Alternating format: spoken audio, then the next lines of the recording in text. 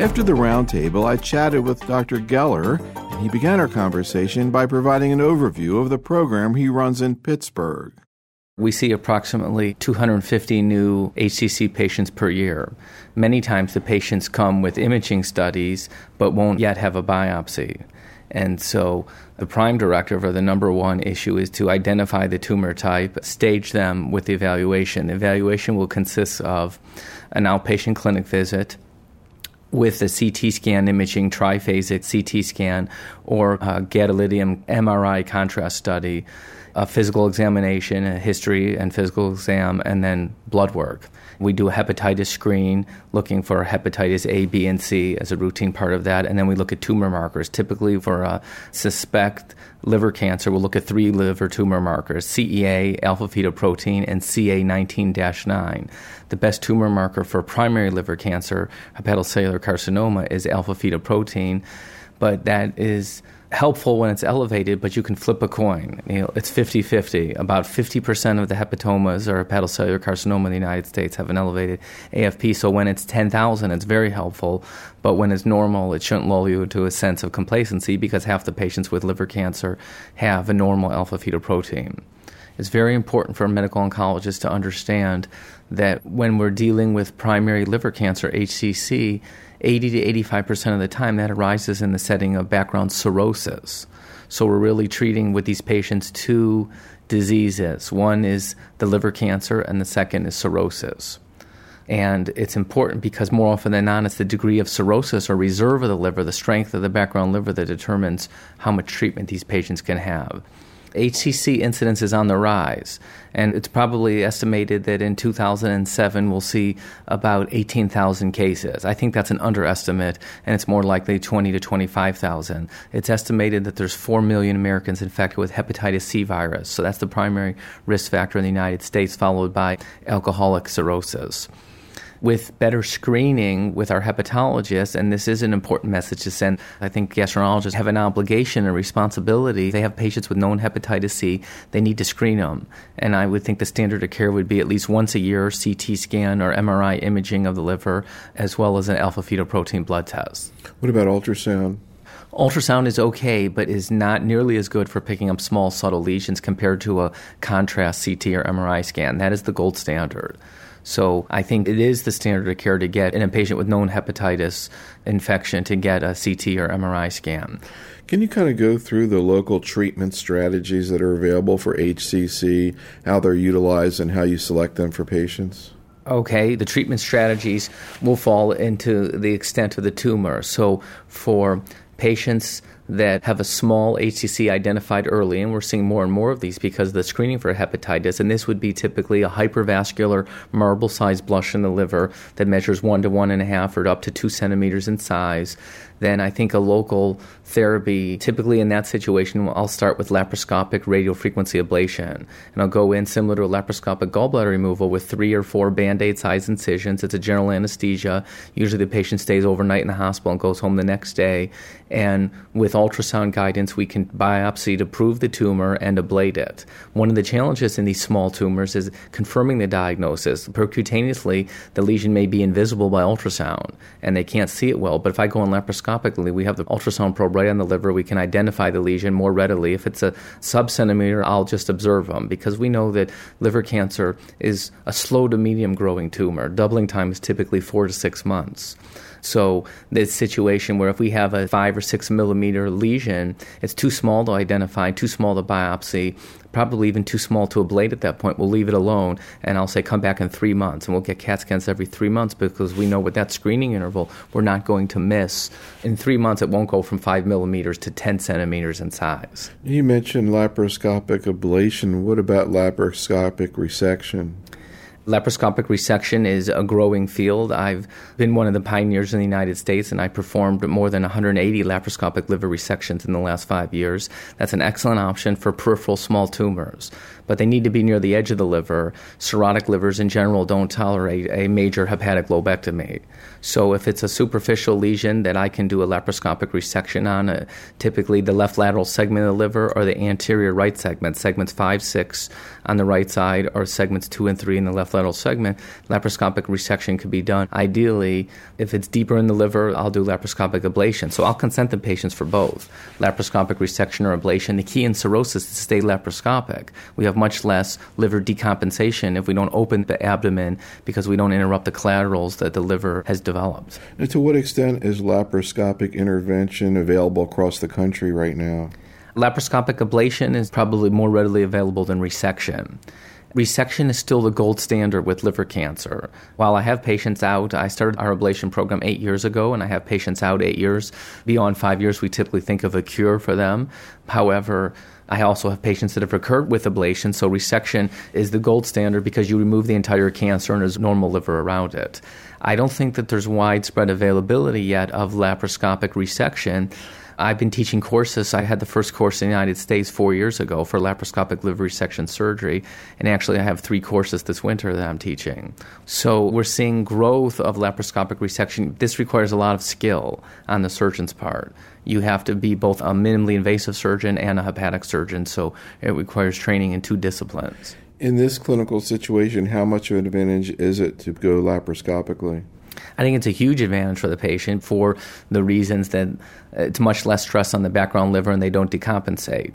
Typically, it's overnight in the hospital. We don't usually see development of ascites. It's certainly much less morbid for the patient, a lot less pain. Similar to any laparoscopic procedure, there's advantages. But the most important issue is you can't just give them a laparoscopic operation and sacrifice oncologic principles. So I tell patients, you're getting the same operation. I'm cutting in the same location with the same tumor margin. It's just a matter of having a big incision or having 3 or 4 Band-Aid size incisions with much less pain and postoperative complications.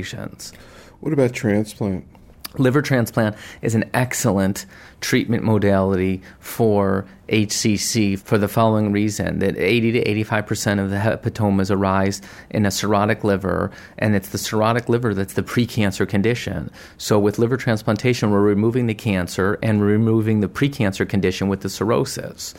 There's approximately 17,500 patients currently on the wait list in the United States for liver transplant, but there's only 5,000 cadaver organ donors per year, so there's a huge shortage.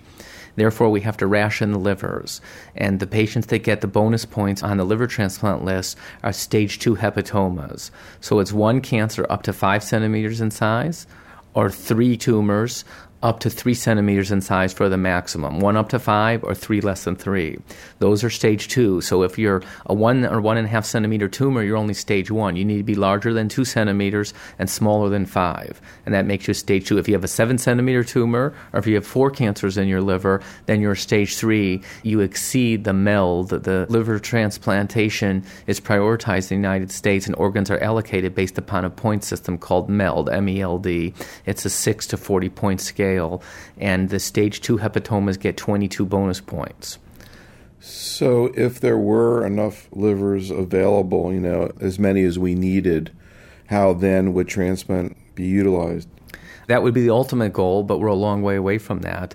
If we had an unlimited supply of organ donors, then we would see liver transplantation as a significantly increased treatment option for the patients. We do offer live donor liver transplantation where a spouse, a friend, a sibling, or a child can donate, but that's made a small impact because probably less than 10% of all liver transplants performed in the United States have a suitable organ donor. What's the procedure there? The procedure there is that about 95% of the time it's the entire right lobe of the liver is donated. So, for example, a wife gives half of her liver to her husband or vice versa. And that carries risks for the donor, yet in spite of those risks to the donor, patients and families will seek this because for many of them it's their best option or life-saving. It's also geographic, meaning that if you live in New York, Miami, Chicago, Los Angeles, where you have 3 or 4 liver transplant centers competing for the organ donors, the 22 bonus points for a cadaver liver with a stage 2 hepatoma do not commandeer you the liver, the organ donor, because patients are getting those livers that have MELD scores in the 30s. But if you live in Iowa or other locations, you may get on the list and get a cadaver organ, a whole liver, in about 30 days, 30 to 45 days. So it's not widely discussed, but geography is very important in the United States in determining what your wait list is or how likely are you going to be near the top of the list and get your predicted wait time. Therefore, patients, gastroenterologists, medical oncologists, they need to understand these issues so they can educate the patients, and they need to inform them that based upon your location, if you have the ability to go to another city and get listed, that's one option. Or another option would be if you live in a city and you're not going to get a liver transplant anytime soon, then live donor may be your best option. What about local temporizing procedures in patients waiting for transplant? How do you approach that? If a patient is on the list with a predicted wait time less than 3 months, then I think we don't need any local temporizing procedure. However, if the predicted wait time is greater than 3 months on the list, then we talk about bridge therapy, giving a treatment modality that will buy time for the patient. And those treatment modalities there's really 4 options. One would be radiofrequency ablation for a tumor in the 2 to 4 centimeter range. The limit of size that we can ablate is about 4 to 5 centimeters. There's no ablation technology that can actually ablate a 6, 7, or 8 centimeter tumor with reliability, so no baseballs. We can ablate marble-sized tumors and golf ball-sized tumors. And we like to stay minimally invasive, laparoscopic or percutaneous radiofrequency ablation. A second bridge therapy would be ethanol injection, percutaneous ethanol injection. It can be injected with a very fine needle with minimal morbidity, but that's only good for small tumors. In the United States, for the most part, radiofrequency ablation is selected over ethanol ablation. In Europe, ethanol ablation is used more commonly. The third bridge therapy would be chemoembolization, which is giving small punch microscopic sponge particles combined with chemotherapy intrahepatic via arterial approach like a femoral angiogram. That can be done, and that usually treats half the liver as a local regional therapy, either the right side or the left half of the liver, depending upon where the tumor is located. The fourth bridge therapy would be internal radiation with yttrium-90 radioactive glass bead. Then there's 2 products called TheraSpheres and SurSpheres. And we've treated approximately 200 patients in Pittsburgh with the yttrium-90 radioactive glass bead. So we'll use one of those bridge therapies to buy time depending upon the individual characteristics of the patient's tumor. What about systemic therapy, chemotherapy, or now maybe sorafenib? Right. Up until recently, there was no proven effective systemic chemotherapy for hepatocellular carcinoma, but Joseph Lovett presented at the ASCO meeting data on the Phase 3 SHARP trial, which is a randomized study looking at best supportive care in 300 patients versus sorafenib or Nexavar in 300 patients. And it was the first study showing a very positive effect where survival was increased by 2.8 months, going from 7.9 to 10.7 months, so almost a 3-month survival advantage. Overall, there was an increase in survival in the patients that received the Nexavar drug versus the placebo. So we do have this modality, but we're only in our infancy for clinical trials. And part of our research at Pittsburgh, we have 2 trials planned for the use of Nexavar. The patients that were treated were advanced liver cancer, patients that had tumors that were either 70% of them or 3/4 of the patients treated were not transplant candidates because they had tumor with gross vascular invasion or extrahepatic spread of the tumor. So I think in the future, we're going to see expanding roles for Nexavar, but we need to take them one at a time and be done in the setting of randomized clinical trials. Can you talk a little bit more about those 2 studies? Yes, both are under IRB review right now. One study is combining Nexavar, which is an oral agent typically given 400 milligrams orally twice a day, with standard chemoembolization. So we're taking our best treatment mode, and this is for inoperable, non-operable, non-transplantable hepatomas, the advanced stage 3s and 4s, which is probably 75% of patients that at screening identification, and probably only 20% to 25% now of patients are eligible for a surgical modality, resection, ablation, or transplant. 3/4 of the patients we see are already late stage, 3 or 4, and therefore have to go into a non-operative treatment modality. Our best treatment, 2 randomized studies, worldwide, one in Europe and one in Asia, have shown that chemoembolization is effective. And so now we'd be looking to combine Nexavar with chemoembolization to see if we can boost response rates, because even in the best of hands, response rates to chemoembolization is only 40 to 50%. So what's the study? Is this Phase 2? This would be exactly a Phase 2 study looking at chemoembolization plus Nexavar. If we see improved response rates above historical controls, then it would move to Phase 3, which would be chemoembolization alone versus chemoembolization plus Nexavar. What's the other study? The other study is a phase 2 study that we are just now submitting to the IRB using Nexavar in the adjuvant setting post-liver transplant. We're able, for those patients that undergo liver transplant for known or pathologically identified hepatomas in the explanted liver, we can identify certain high risk factors for recurrence, such as multifocal tumors, the presence of gross vascular invasion on the pathology specimen, and we're also looking at genotyping, where we do a DNA microarray analysis of mutations in the cancers and are able to predict a subset that are likely to recur. So we want, in those patients that are high risk by any of those features, multifocal, vascular invasion, or poor genotyping, that we would like to put them on adjuvant Nexavar post-liver transplant and see if recurrence rates are lower than predicted based on historical controls. Again, is this study phase 2? Phase 2. And what are you expecting or thinking in terms of the issue of sorafenib plus the post-transplant drugs? Do you think there might be a problem there? Nobody knows, but in general, the morbidity from sorafenib or Nexavar is well tolerated. The biggest grade 3-4 toxicity seen in the SHARP randomized phase 3 study was about 8 to 10% incidence of hand-foot syndrome, as well as GI, gastrointestinal toxicity. So we know what the predicted side effects of the immunosuppressive drugs are. There are some that cause GI toxicity, such as CellCept, so we would avoid those. But in general, we can usually get patients down to monotherapy with tacrolimus or FK506.